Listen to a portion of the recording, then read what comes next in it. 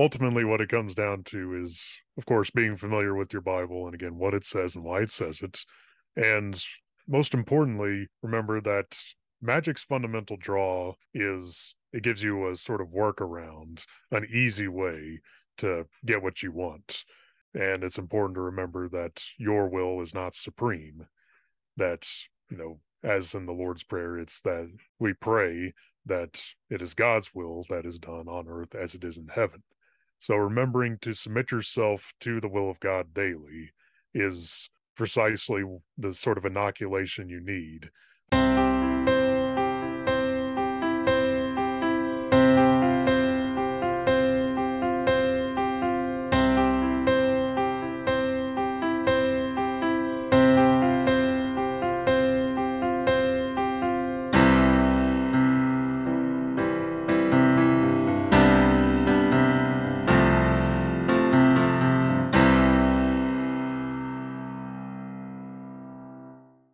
Well, Ross, welcome back to the podcast, sir. It is good to have you again. How are you today? I'm doing well, especially after finishing a super long review of The Rings of Power. So for viewers and listeners who are not familiar, Ross is referring to The Rings of Prime, or excuse me, Amazon Prime's The Rings of Power. Ross, is it too egregious to say that it was a bastardization of Tolkien's works in many forms, and you are glad that you will never watch that again? Well, in the words of Jackie Chiles from Seinfeld, I'd say it was outrageous, egregious, preposterous. We have we share a love of J.R.R. Tolkien and C.S. Lewis and fantasy in general, and also biblical studies, particularly New Testament. And in the course of our conversations over a while, Ross and I have found that we have a lot of similar interests within New Testament studies. And one of those is what we're going to talk about today, something that is seasonally appropriate and something that maybe a lot of Christians might not really be very familiar with for one reason or another. And that is the concept of magic. What is it? Where does it even come from? And when we encounter it in fantasy literature, like what we find in Tolkien and Lewis and the world of Harry Potter, and when we find it in the Bible, what do we do with that? What do we make of that? So that's what we're going to talk about today.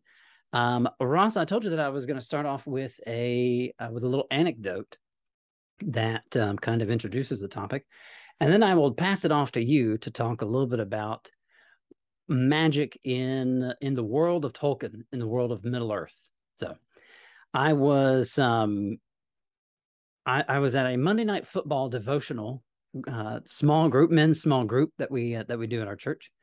And it was after that, a friend reminded me of a lecture that I had given at Pepperdine University's Bible lectureship in 2018, the summer of 2018, entitled The Ghost with the Most, Spirit Indwelling and Demon Possession in Luke Acts. And the point of that talk was basically to differentiate how it is the Holy Spirit works within people and creates within them, life and beauty and goodness and all those kinds of things, and not just at an individual level, but also at a communal level as well, as we see, especially the Spirit-filled church in Acts chapter 2, Acts chapter 4, some nice summary statements at the end of those chapters. I wanted to compare that with what happens when someone is experiencing demonic possession or oppression or something like that. And I used Luke and Acts as my main points of departure for those particular studies, and basically argued that and what we see in the New Testament is probably a good warning for those of us who live in places today where there is some greater openness to the spiritual world that is increasingly becoming the U.S. I think it's fair to say that is increasingly becoming the United States. And with that increasing openness to the spiritual world, or an increasing sensitivity to the spiritual world, I think it raises some interesting points for discussion about what can Christianity say to a world that is, or to a culture that is increasingly interested in spirituality and spiritualism in various ways. And so I talked about that for about an hour with this friend, and am actually going to release that talk, that lecture, a few days before this particular podcast episode debuts. And so those will coincide to kind of give a little bit of context. And so for those of you who are kind enough to read, or kind enough to listen and watch, be sure to check out that particular episode. It'll be entitled "The Ghost with the Most," and check that, and that'll give you a little bit of context for this. Ross, J.R.R. Tolkien was a devout Catholic. Is that correct? Despite what you may have gotten the impression of from his biopic, yes, he absolutely was. Ross, you're referring to the little movie documentary that came out. It wasn't really a documentary; it was a movie that came out about Tolkien a few years ago. Yes, 2019, I think it was. I've got a 3-part review of it on my Substack. I was just about to ask, how long was your review of this? Because Ross, you're really my go-to source for anything Tolkien. And because I know and trust your work on the New Testament, I feel like I can trust your work on on Tolkien as well. Yeah, tell us briefly why it was that you disliked that, and why one might not know about Tolkien's Christian faith there from that movie. Yeah, so there was a bunch of things that they kind of glossed over in that movie. I mean, to be fair, it's only covering a certain part of his life from, roughly when he entered school in Birmingham to his time in World War One, and then it kind of, after he comes back from the Battle of the Somme, the biggest battle in World War One, the movie just kind of skips forward to when he's writing The Hobbit. That's the way I predicted how it was going to end. Turned out to be right. It would be him, writing on the page, "In a hole in the ground there lived a hobbit," and the movie's like trying to explain how he came to that, but it doesn't really offer a good explanation for it. And it gives an approach to how Tolkien developed his fiction that Tolkien would have really objected to. The idea that, if you know his psychology, if you know his background, that explains all the stuff in his stories. And really, anytime people tried to inquire about such things with him, he'd say, "I am not on board with this. This is not how you understand my story." The one thing he did emphasize that could be important for illuminating his stories was the fact that he was a Catholic. And yet that's something that the movie doesn't mention. Yeah. It doesn't show, it does mention that he was raised by Father Francis Morgan, but it never shows him going to church, going to confession, taking mass. It never shows how he and his brother Hilary, which Hilary is practically a non-entity in the movie, were, they would be the altar boys who would serve communion. And I've been told, I don't know this for sure because I was, writing notes while I was watching, but I looked down for what couldn't have been more than 5 seconds at one point, and apparently somewhere in that 5 seconds, someone says that there's like a vision of a cross that he sees in the sky. And if that's true, that's the only thing that you would see in the entire movie that would indicate that he's a Catholic. Whereas, like, the longest part of my review, part 3, was all about Tolkien's Christian faith. And I went through 17 different things that, 17 different bits of evidence to show his Christian faith. 17 signs Tolkien might be a Christian. Yeah. And And you can also see it in the major like nonfiction essays he wrote, like Beowulf, the Monsters and the Critics, which was revolutionary for Beowulf studies. You can very much tell his Christian faith there and his familiarity with the Bible because he draws on it frequently. Yeah. And you definitely see it on fairy stories, and which is one of the texts that one gives us his ideas on what he thinks about magic. But it's it arrives at that conclusion about how Christianity is basically the fulfillment of all fantasy, all myth, because Yeah. it's myth that became true on the historical plane Right. with the gospel story. Yeah. And that was essentially an argument that he used that proved to be the tipping point for C.S. Lewis, right? Because they were both lovers of fantasy and myth, properly understood. Yeah, that's right. Yes. Yeah, that fateful night in 1931 as they were walking around Oxford. That he actually gives a poetic representation of the sorts of things he said in a poem called Mythopoeia. It's it's in Tree and Leaf, I think it is. I'd have to look up for sure where exactly it is, but it's Mythopoeia, which, myth making. Yeah. Yeah. So Tolkien is a devout Catholic, and yet he creates this world of Middle Earth that, from our understanding at least, appears to be full of magic and magical beings and things like that. Ross, in Middle Earth, what is magic, and does that give us any clue to the kinds of things that we might see in the New Testament, which we'll talk about later? Yeah, so there's a couple of things to consider. One is that with the Lord of the Rings, the conceit of the whole thing is that it's based on the Red Book of Westmarch, a book that hobbits wrote, and this is sort of a historical recounting based on what would have been in that book.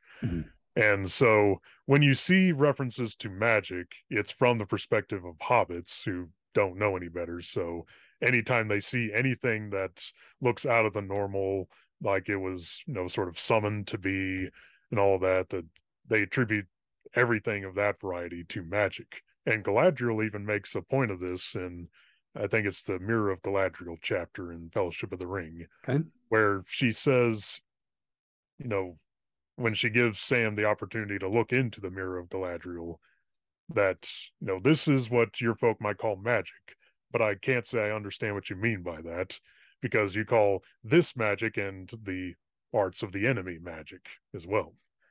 And so Tolkien also notes that in letter number 155 about how he's not used magic consistently because, the Hobbit perspective. But if he was to put a distinction on, elven magic or, say, the magic Gandalf uses on rare occasion from the magic of, say, Saruman and Sauron and various others, it's roughly equivalent to the distinctions of the Greek words magia and goetia. And the way he describes it is that magia is one thought of more positively, but it's also thought of as being more of an inherent power. And uh, so if you take both of those lenses into account, Gandalf, despite being called a wizard, is not a wizard like a magician that we would tend to think of, because he is in fact an incarnate angelic being, a Maiar or Maya specifically, and he has this inherent power that he uses for good. Whereas with Sauron and Saruman, they also have that inherent power, but they use it for the purposes of external manipulation and domination. Hence, it's more like Goetia. And that applies also to any of the mages that are under Sauron's will. And, on the other side, Galadriel, as well as Elrond and others, they qualify as magia because they have that sort of inherent power as well, just because elves are by nature have more of a latent potential for what would be called magic than men do. And actually, the way Tolkien tends to describe it is that their magic better corresponds with what we might think of as art rather than machine, which that's what is correlated with Saruman and Yeah. Sauron, Okay. where it's used as a device to, control nature, to dominate nature and other beings. Yeah. That's a distinction that I think I understand, and therefore it makes some sense to me, but I hadn't considered before. You described, especially so, characters like Galadriel, and for those who are not familiar with Tolkien's works, right? Galadriel is an elf. She is arguably the most powerful elf around Middle Earth. Is that, or one of the most? We can say that's comfortably one of the most powerful elves in Middle Earth, especially by the time of The Hobbit and Lord of the Rings. Yeah, without doubt, and has within her an inherent power to be able to do things that, but does not require her to use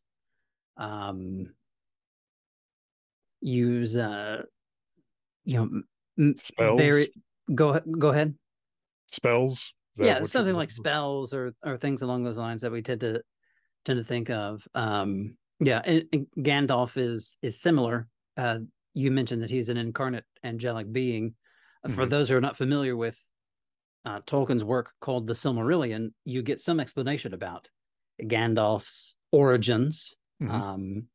He is called a wizard, which is interesting because some Christians might be a little put off by something like that. It's like, what do you mean? Right. The good guy is a wizard. I'm not so sure about that. Well, he's called a wizard, and might, for the sake of convenience, refer to himself as that. But he is essentially a lower order angelic being, or what's comparable to an angelic being here in this world, and would therefore also have some latent power. You mentioned some Greek terms that I think are appropriate for us to get into. I actually have pulled up here, like I mentioned earlier to you, one of the most common Greek lexicons for New Testament Greek and other early Christian literature. And you refer to this word as mageia. The way that Tolkien understood it, the way that it's used in the Bible, I think is slightly different. Yeah. But I think that this is very telling for an early Christian view, not just Christian, but a kind of a first century Mediterranean view, Greco-Roman view on what magic would be, this Greek term mageia. The definition is a rite or rites, R-I-T-E, a rite or rites ordinarily using incantations designed to influence / control transcendent powers, often translated as magic. Let me read that again, just because I think that this is something that can very easily get lost. It's a rite or rites ordinarily using incantations designed to influence or control transcendent powers. But Ross, this is basically the kinds of things that we see in an episode like Acts chapter 19. Acts chapter 19, for those who are not familiar with that, with the passages there, verses 11 through 20, we have the 7 sons of a Jewish priest named Sceva. These guys are itinerant exorcists. What a job, right? You thought itinerant preaching could be fun. Well, just what about itinerant exorcism? These guys are wandering around. They encounter a particularly potent demon-possessed person, and they try to cast out the spirit. And the phrasing that they use is pretty fascinating, and it gives us a window into how people in the ancient world thought about this particular kind of thing. They say, by the name of Jesus, whom Paul preaches, we command you to come out. And the guy turns around and says to them, well, I know who Jesus is, and I've heard of Paul, but who are you?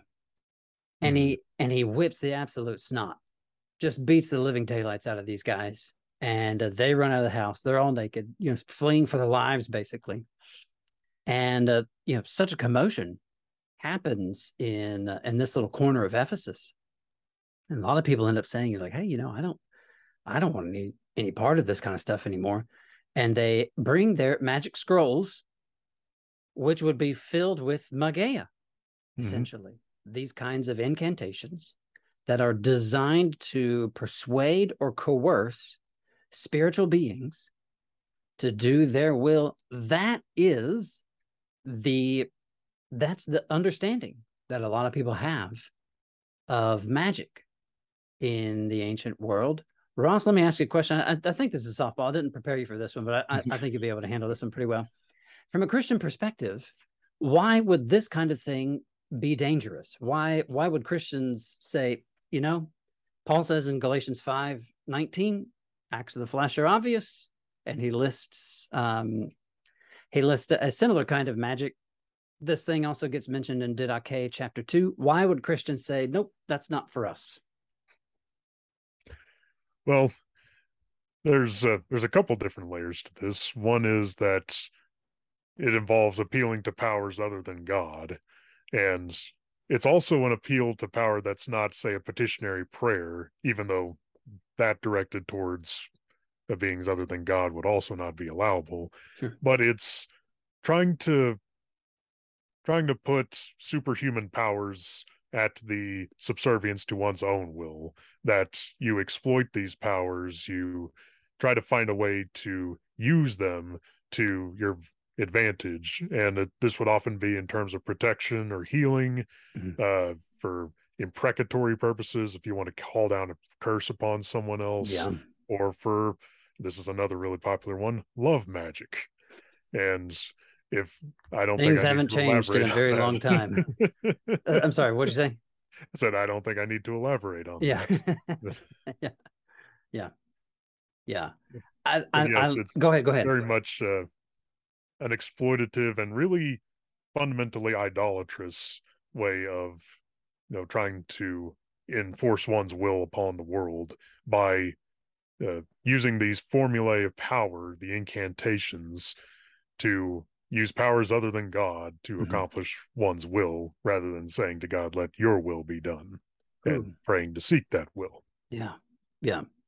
That's a good connection there with the Lord's Prayer. I like that, and that makes a lot of sense. I also like the connection that you made with idolatry too, that it is very much the calling upon powers other than God, which has always been a big no-no.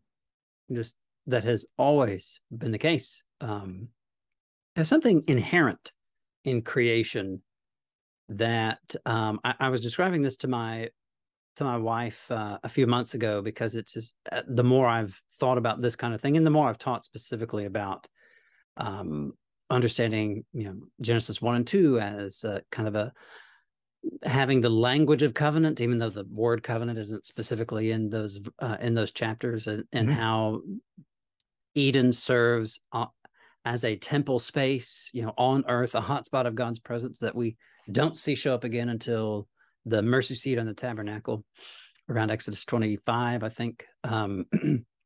We have this principle inherent in creation that, within the creative order, within the created order, there are things that are for you, and there are things that are not for you.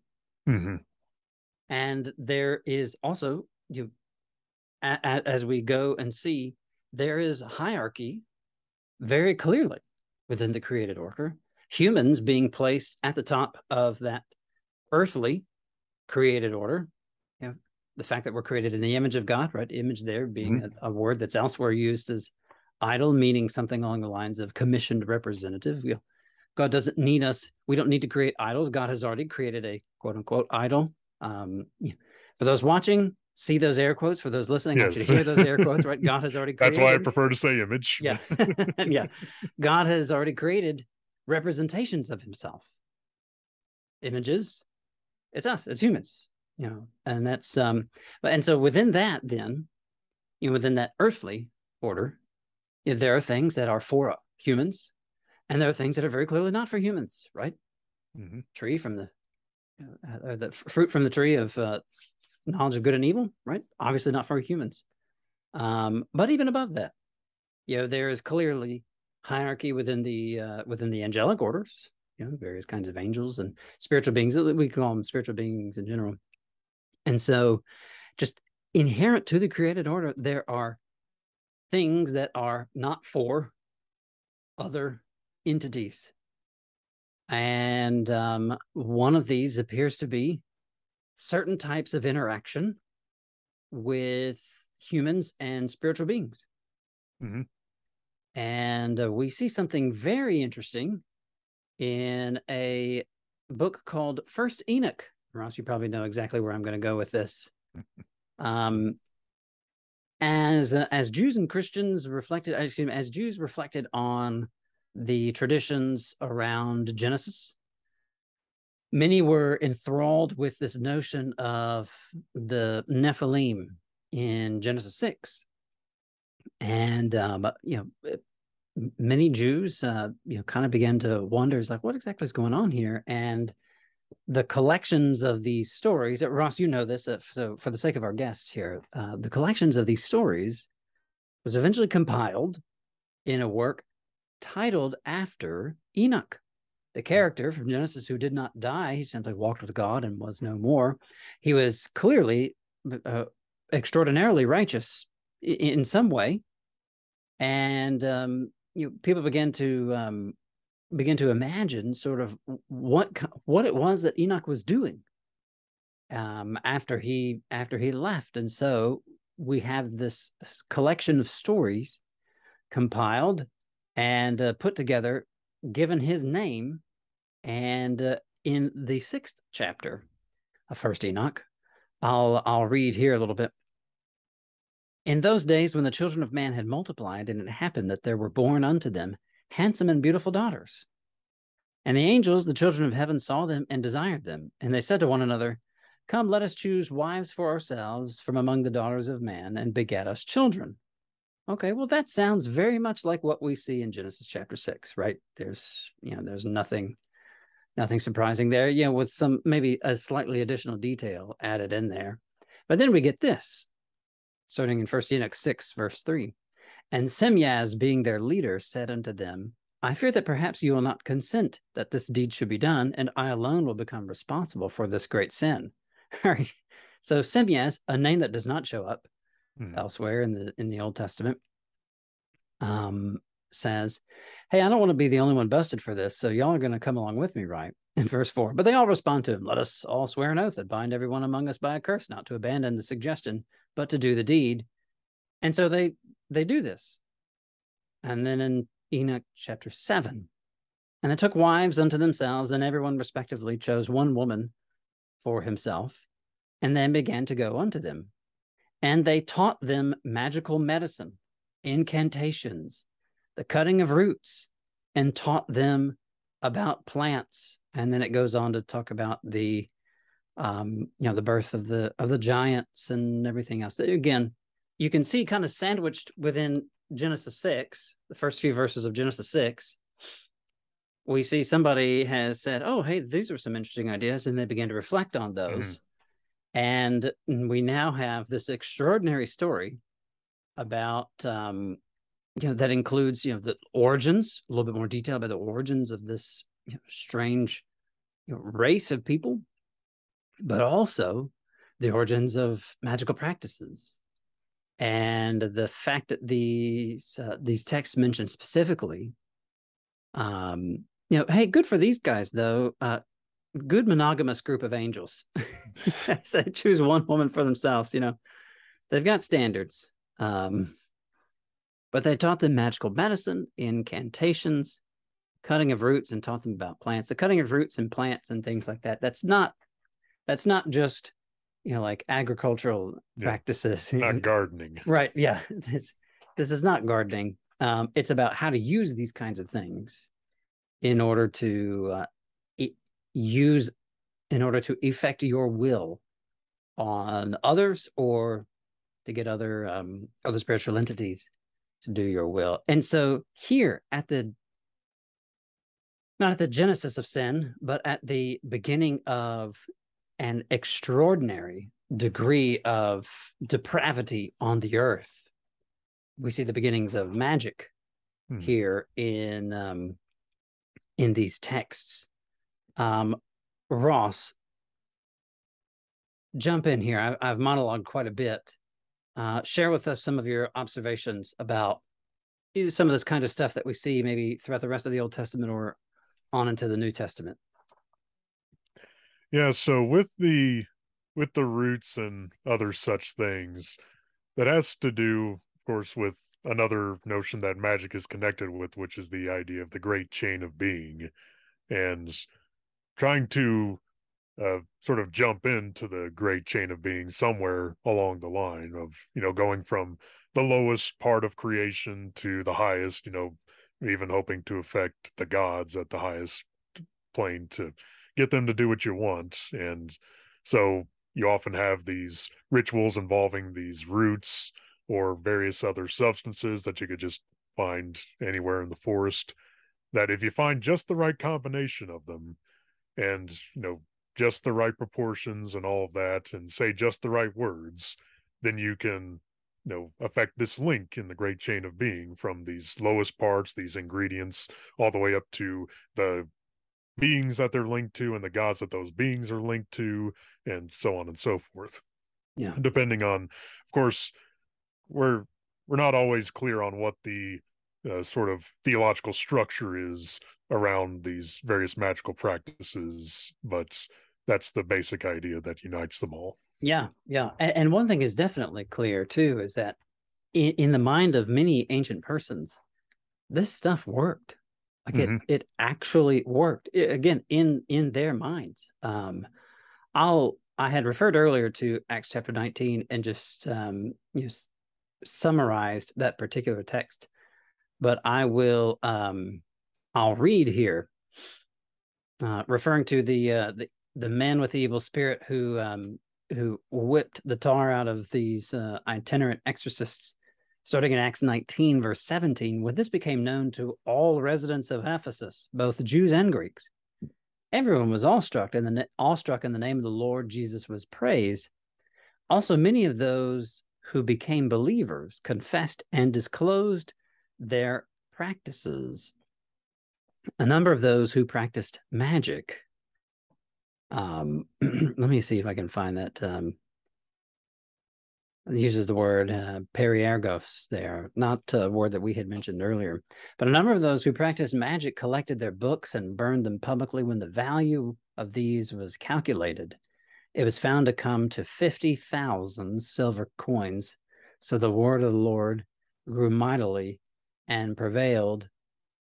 Craig Keener has mentioned here in a study note that these magical incantations were so common in Ephesus that some concise magical terms used in charms and amulets were apparently called Ephesiagrammata, or Ephesian writings, sometimes also called Ephesian letters. And he mentions here that books were commonly burned in antiquity to repudiate their contents, and the total price of what is burned comes out to about 50,000 days' wages for an average worker. That is an incredible sum of money.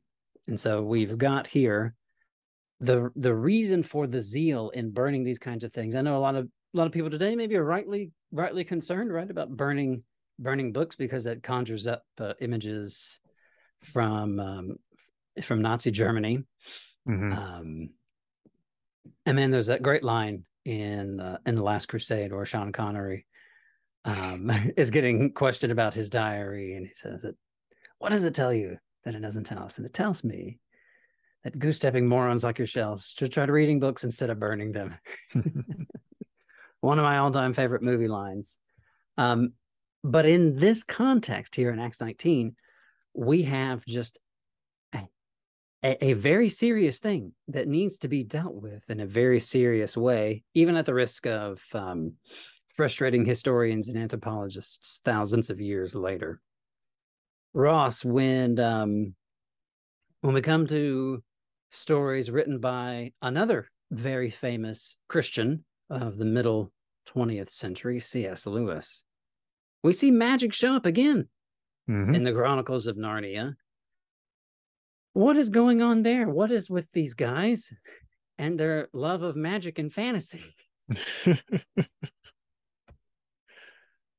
Yeah, and of course, part of that is, of course, with Lewis, and this was something Tolkien objected to. Lewis tried merging a bunch of different myths and different strands of myths together, and so part of the entanglement of that is you got to incorporate magic in as well.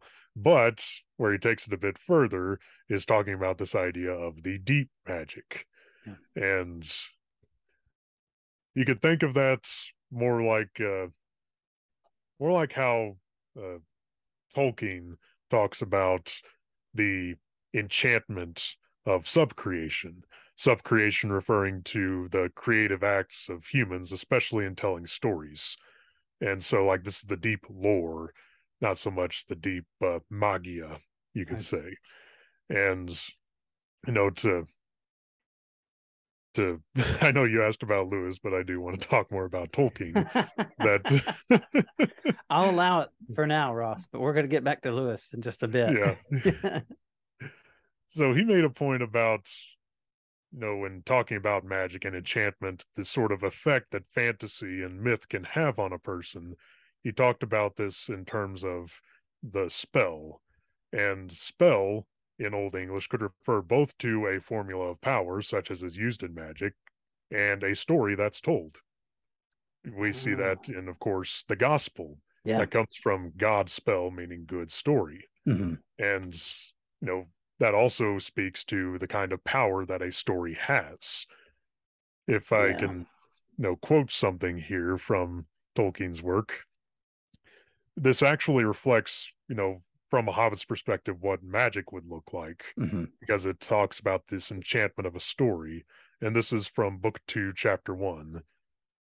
At first, the beauty of the melodies and of the interwoven words in elven tongues, even though he understood them little, held him in a spell, as soon as he began to attend to them. Almost it seemed that the words took shape, and visions of far lands and bright things that he had never yet imagined opened out before him, and the firelit hall became like a golden mist above seas of foam that sighed upon the margins of the world. Then the enchantment became more and more dreamlike until he felt that an endless river of swelling gold and silver was flowing over him, too multitudinous for its patterns to be comprehended. It became part of the throbbing air about him, and it drenched and drowned him. Swiftly he sank under its shining weight until into a deep realm of sleep. So that's the kind of magic that, Tolkien and Lewis are both really taken with, this sense of enchantment, the magic that story can provide, and God as the supreme author of the story that is history creates. Yeah. Ross, that is, man, that's just such a beautiful description of what music can do. I back at the beginning of this year, I taught a class for new and young Christians here at church, called it New Vision, and it's just kind of a topical walkthrough of different things that you would expect to be introduced to as you become a new Christian. We highlighted just 1 week, right? Just one 45-minute lesson on God and Jesus and the Holy Spirit, and like that's 3 weeks right there. It's like, but again, it's like it's for new and young Christians, and so it is by design less intensive. I spent 1 week on worship, and I basically the thesis of that particular class was music is like spiritual language. And reading what you read just now reminded me of that. That's one of the reasons why I think why Christians are commanded to sing. And in that class, I played 3 songs. I'm blanking on the third one.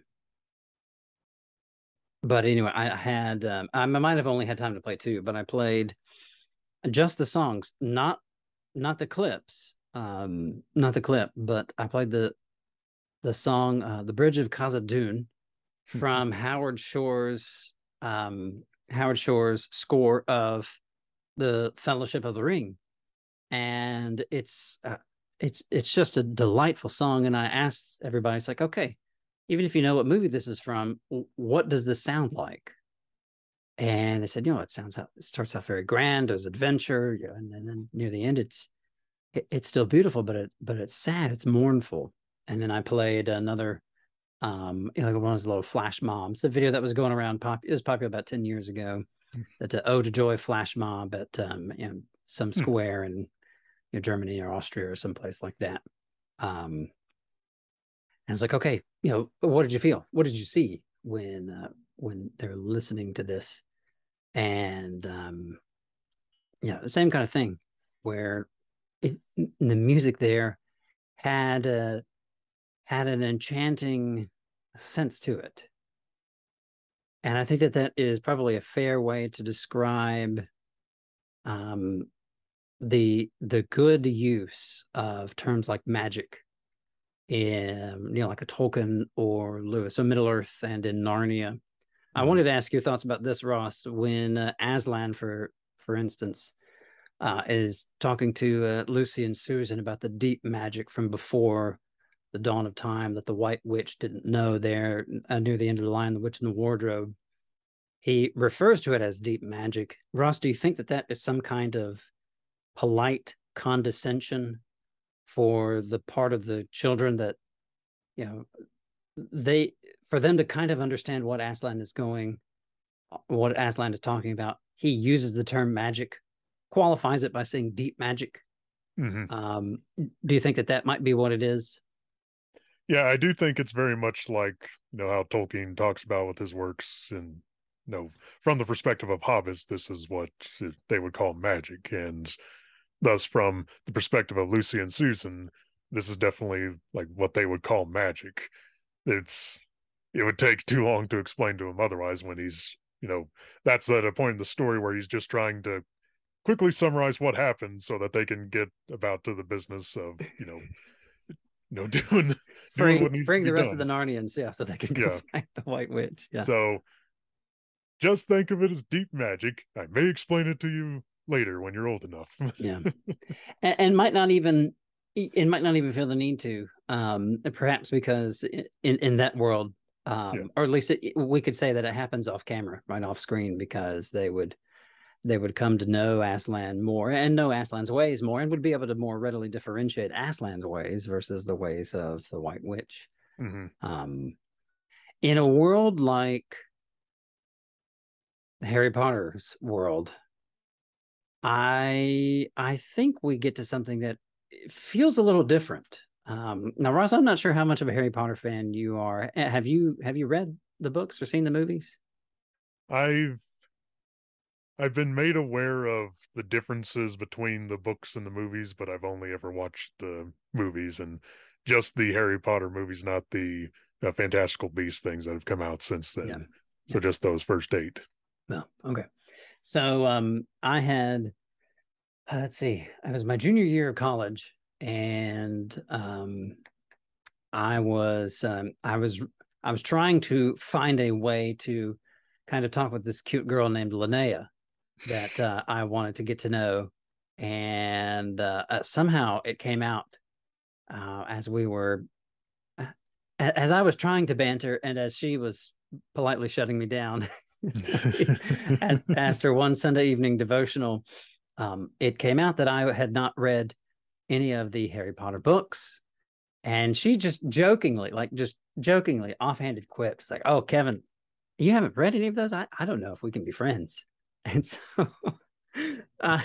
that was the summer that the 7th book was coming out, so I read all 7 of those books that summer. The things we do for love, right? Yeah, and we weren't even dating at the time. Like, she was not interested in me like that. Just I've told Linnea that before, but I'm happy to tell that story myself again because it's funny. I remember thinking, it's like, yeah, like this feels like an obviously kind of Christian story, because the ultimate protective quote unquote magic, okay, we'll have that word again. The ultimate protective magic is a kind of self-sacrificial love. Mm-hmm. Like, well, if that's not obviously Christian, or at least subtly Christian, then I don't know what is. And then later came to find out that J.K. Rowling is Anglican. She has takes on issues that I'm not there with her, but she's got some kind of Christian faith, and that's evident in what we see throughout the books or in the movies. Mm-hmm. But then I remember at Asbury, where I think it was Craig Keener who was talking about, he was giving some interdisciplinary colloquium speech, and it kind of politely roasted American Christians for their approval of amoral witches. I was like, oh, that feels like a shot at Harry Potter. Interesting. And the more I thought about that, the more I kind of realized, like, okay, it appears in the world of Harry Potter, magic is just another means of manipulating the physical world around you. Mm-hmm. That it almost, I would say, maybe rarely has, or if not rarely, then the majority of uses is just a means of manipulating the physical world around you. Hey, your glasses are broken. Okay, well, I'm going to fix them with my wand. This picture that we took, people are kind of moving in the background, like live photos on your iPhone or something like that. Move this thing over there, stuff like that. But there are occasional instances of what would be considered dark magic, right? It's referred to as the dark arts. Mm-hmm. In the world of Harry Potter, and those, even still, those don't appear to have some kind of spiritual component. What makes those particular practices dark is their intention to hurt or maim or kill. Mm-hmm. It is essentially how they are used, and things along those lines. Ross, what do we make of that? I'm going to ask you for your hot take. Can Christians read Harry Potter and be okay with it? Well, in terms of reading Harry Potter, I guess I can't really speak to that because I've not read Harry Potter. What about watching it? Yeah, watching it. There, I would say you'd be better off watching Lord of the Rings, but hey, still. for those who are interested in hot takes, here we go. Yeah. Yeah, this is going to be a real shock, but I definitely prefer Tolkien's work to Rowling's. Sure. And adaptations of the same. But yeah, there are times when it's definitely, particularly with the dark arts, it's almost bordering on something that you would see in the real world. Sure. And, with magical practices in the real world that are still going on. But at the same time, it's also that you have these, like the spells are just these odd forms of Latin. And just because that's an odd sounding language, and because that's this sort of stuff you would learn in a classical British school. Sure. But yeah, otherwise there's not really much of a resemblance. It's really just something to itself. Like you said, it's just another way of interacting with the world around you. But at the same time, they do talk about the risks that come with magic, particularly magic of a certain variety. Yeah. That's, for some reason, they have a whole school, or a whole house, I should say, at Hogwarts dedicated to. Like, no one thought that, hey, these Slytherin folks seem like they're up to no good. Maybe we should do something about that. But again, I don't know the internal lore of Rowling as to why that is. Yeah. It seems in to kind of piggyback on what you've said, it seems like within the world of Harry Potter, and this might be the most helpful thing for Christians who are well-meaning and want to take the New Testament's warnings seriously, mm-hmm. But also also recognize maybe the value in entertainment like Harry Potter. I mean, it's fairly family friendly. I mean, there's some darkness in there. There's obviously the kinds of things that you would find anywhere. But it was marketed to kids, and kids can handle some things within certain bounds. There's certainly no nothing along the lines of any kind of perversion or anything like that within the world of Harry Potter, and the evil that is within those books is akin to the evil that we find in our world today. But the magic is, I think, superficially similar. In some instances, it is superficially similar to maybe what we would find in the Bible or in the real world. And for those interested, here's another hot take.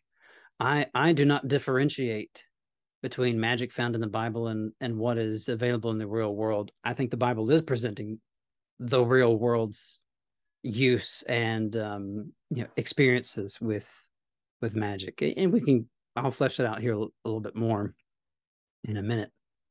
But in the world of Harry Potter, I think that what we see is simply, like we've said, a means of manipulating the physical order that is not totally unlike science in some ways.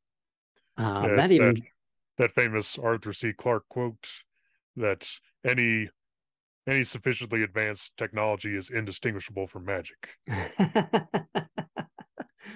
which kind of echoes a line out of one of the first offerings from the Marvel Cinematic Universe and Thor, where he talks to Jane, whose last name I've forgotten in the world of the story, but talks to Natalie Portman's character, Jane Foster. Jane Foster, thank you. Yeah, Jane Foster. I want to say Jane Goodall. It's like, I know that is not right at all. Dealing with similarly large and muscular creatures, but not dealing with Thor. Thorilla. There we go. Sorry, that's a bad pun for you. Ross, that can be your next Halloween costume. Oy. But we have Jane Foster there, and Thor talking about, you call it magic, we call it science, or your ancestors called it magic, you call it science, or come from a place where it's essentially kind of one and the same, where there appears to be some blending, but the ultimate effect is manipulation of the created order, manipulation of the physical order. That is largely the case in the world of Harry Potter, it appears, and the difference between good magic and bad magic is how it is used. And that's an interesting, that at least raises the question for audience members. Okay, well, say that one has a gift of some kind. How then do you use it? And that raises all kinds of opportunity to talk about morality and things along those lines. And that is ultimately what differentiates essentially the good guys and the bad guys in the world of Harry Potter. And it's more complex than that, right? They flesh out Dumbledore's story a little bit more in some of the Fantastic Beasts prequel materials that we see. But anyway, I think that's a good way to kind of narrow down what exactly it is that we see in Harry Potter. And I would say that, of course, something that unites Voldemort and the White Witch and Sauron is that what ultimately motivates them is this will to power. Yeah. And that will to dominate other things, to make other things submit to one's will. Yeah. Yeah. That's a really good comparison there, Ross. That's a really solid comparison. We see ultimately the same kind of will to dominate from the Emperor in Star Wars. And I mentioned Star Wars only because the Force, even though it is not magic, it manifests.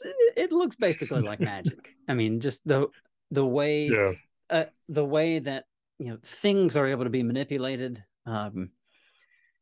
You get into some even stranger stuff with the introduction of Force healing, as we saw in The Rise of Skywalker and also in The Mandalorian. So there's some things there that could look even more like magic. Certainly some of the Sith practices and things that they engaged in could look along those lines. But again, ultimately there appear to be the difference appears to be like you said, the will to dominate, and the impetus for destruction and violence. Mm-hmm. In the real world, though, Ross, and this might be another hot take, and I wouldn't be surprised if there's some polite pushback from some folks that I know, just because of where maybe what kind of church context they grew up in. But Ross, is this kind of stuff that we see in the New Testament? Is this stuff happening today? And like, what do we do about that? Yeah, so of course, one of the major concerns that was brought up about Harry Potter, but it did also come up in talking about Lord of the Rings and Chronicles of Narnia, because of course you've probably seen the popular meme that's floated around about that list of like satanic or demonic things, and Lord of the Rings and such is on there, just because it features magic. I mean, Yeah. of course, they didn't have the sort of discussion that we had about that, but the and point. This is the paragon, the pinnacle of discussions about this kind of thing. But yeah, the idea is that these sorts of things can at least serve as gateways to, more true to life magic uses. Yeah. And now I'm not going to say that never happens, but it's definitely an overblown fear. But I wouldn't say it's an entirely unfounded one. If someone doesn't have a foundation on something else, like if they're drawn in by magic and they don't have anything else that's grounding them to reality, grounding them to God's truth, then it definitely can have that effect. And thing is, it definitely is a real force in the world today. Occultism is still very much alive, and it's not as blatant as it was in the Western world, say in the Middle Ages. And of course, in other parts of the world, it's much more prominent. We know people from context where they're familiar with mages and shamans and such. So yeah, this definitely is something that we need to take account of, and not something that we need to dismiss, but it is something we need to put in proper perspective, hence the need to be aware of not only what the Bible says, but why it says it. And that last point there, I think, is absolutely what we have been driving at various points in our discussion. Why it is the Bible says these are evil deeds. These are deeds of the flesh, as Paul says there in Galatians 5. It is one. It is something that is simply not for humans. That kind of entanglement with the spiritual world is not for humans, because humans were not created for that kind of spiritual harmony, that kind of spiritual union. Humans were created for a spiritual union with God and God alone. And the kind of spiritual union or harmony or interaction that occurs with the use of magic, as the Bible understands magic, is ultimately a self-destruction, or it leads ultimately to self-destruction, because it brings one in contact with malevolent forces whose will is bent towards, well, like you said, with Voldemort and Jadis and Sauron, whose will is bent towards domination and the destruction of the created order, and particularly humanity. Particularly humanity. We have you know, a couple of professors that I know we've had in our doctoral programs who have spent significant time teaching and ministering outside of the United States, and I have a lot of contacts still with Christians outside of the United States, and there's enough. He and classmates had enough personal experiences with things that look very much like what we see in the Bible that I'm unwilling to say that that stuff just doesn't happen anymore. I've heard enough from people who are trusted and whose work I can check elsewhere to know that they're not crazy, right? They're not lying. They're not making these kinds of things up. And I think that there is something very real with some of this.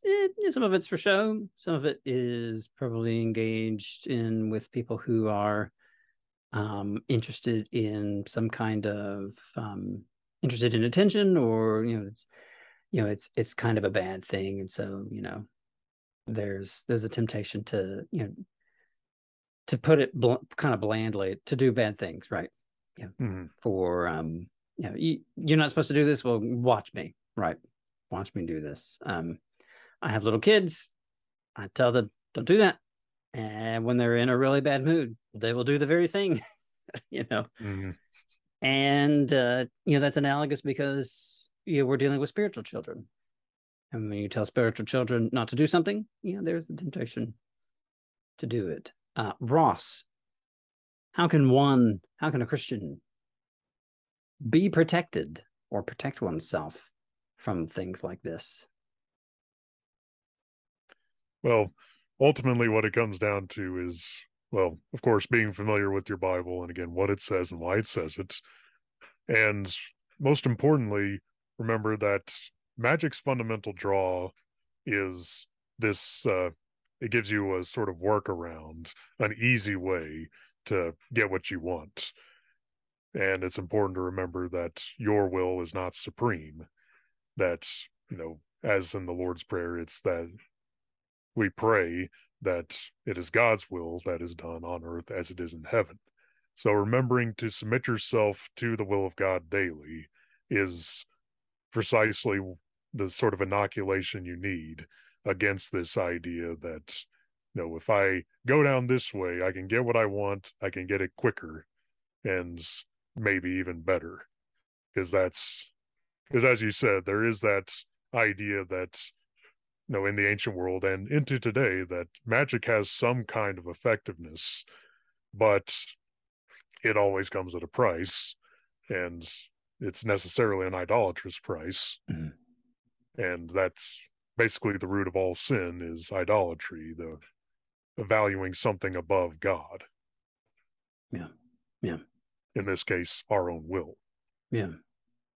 And it also, I would add to that, I would affirm 100% what you said there, and add to that the price is self-destruction, the intentional destruction of the image of God, which is an egregious sin. Absolutely, an egregious sin. Ross, is there anything else that we haven't covered that we should mention this afternoon? Not unless you wanted to talk about role-playing games.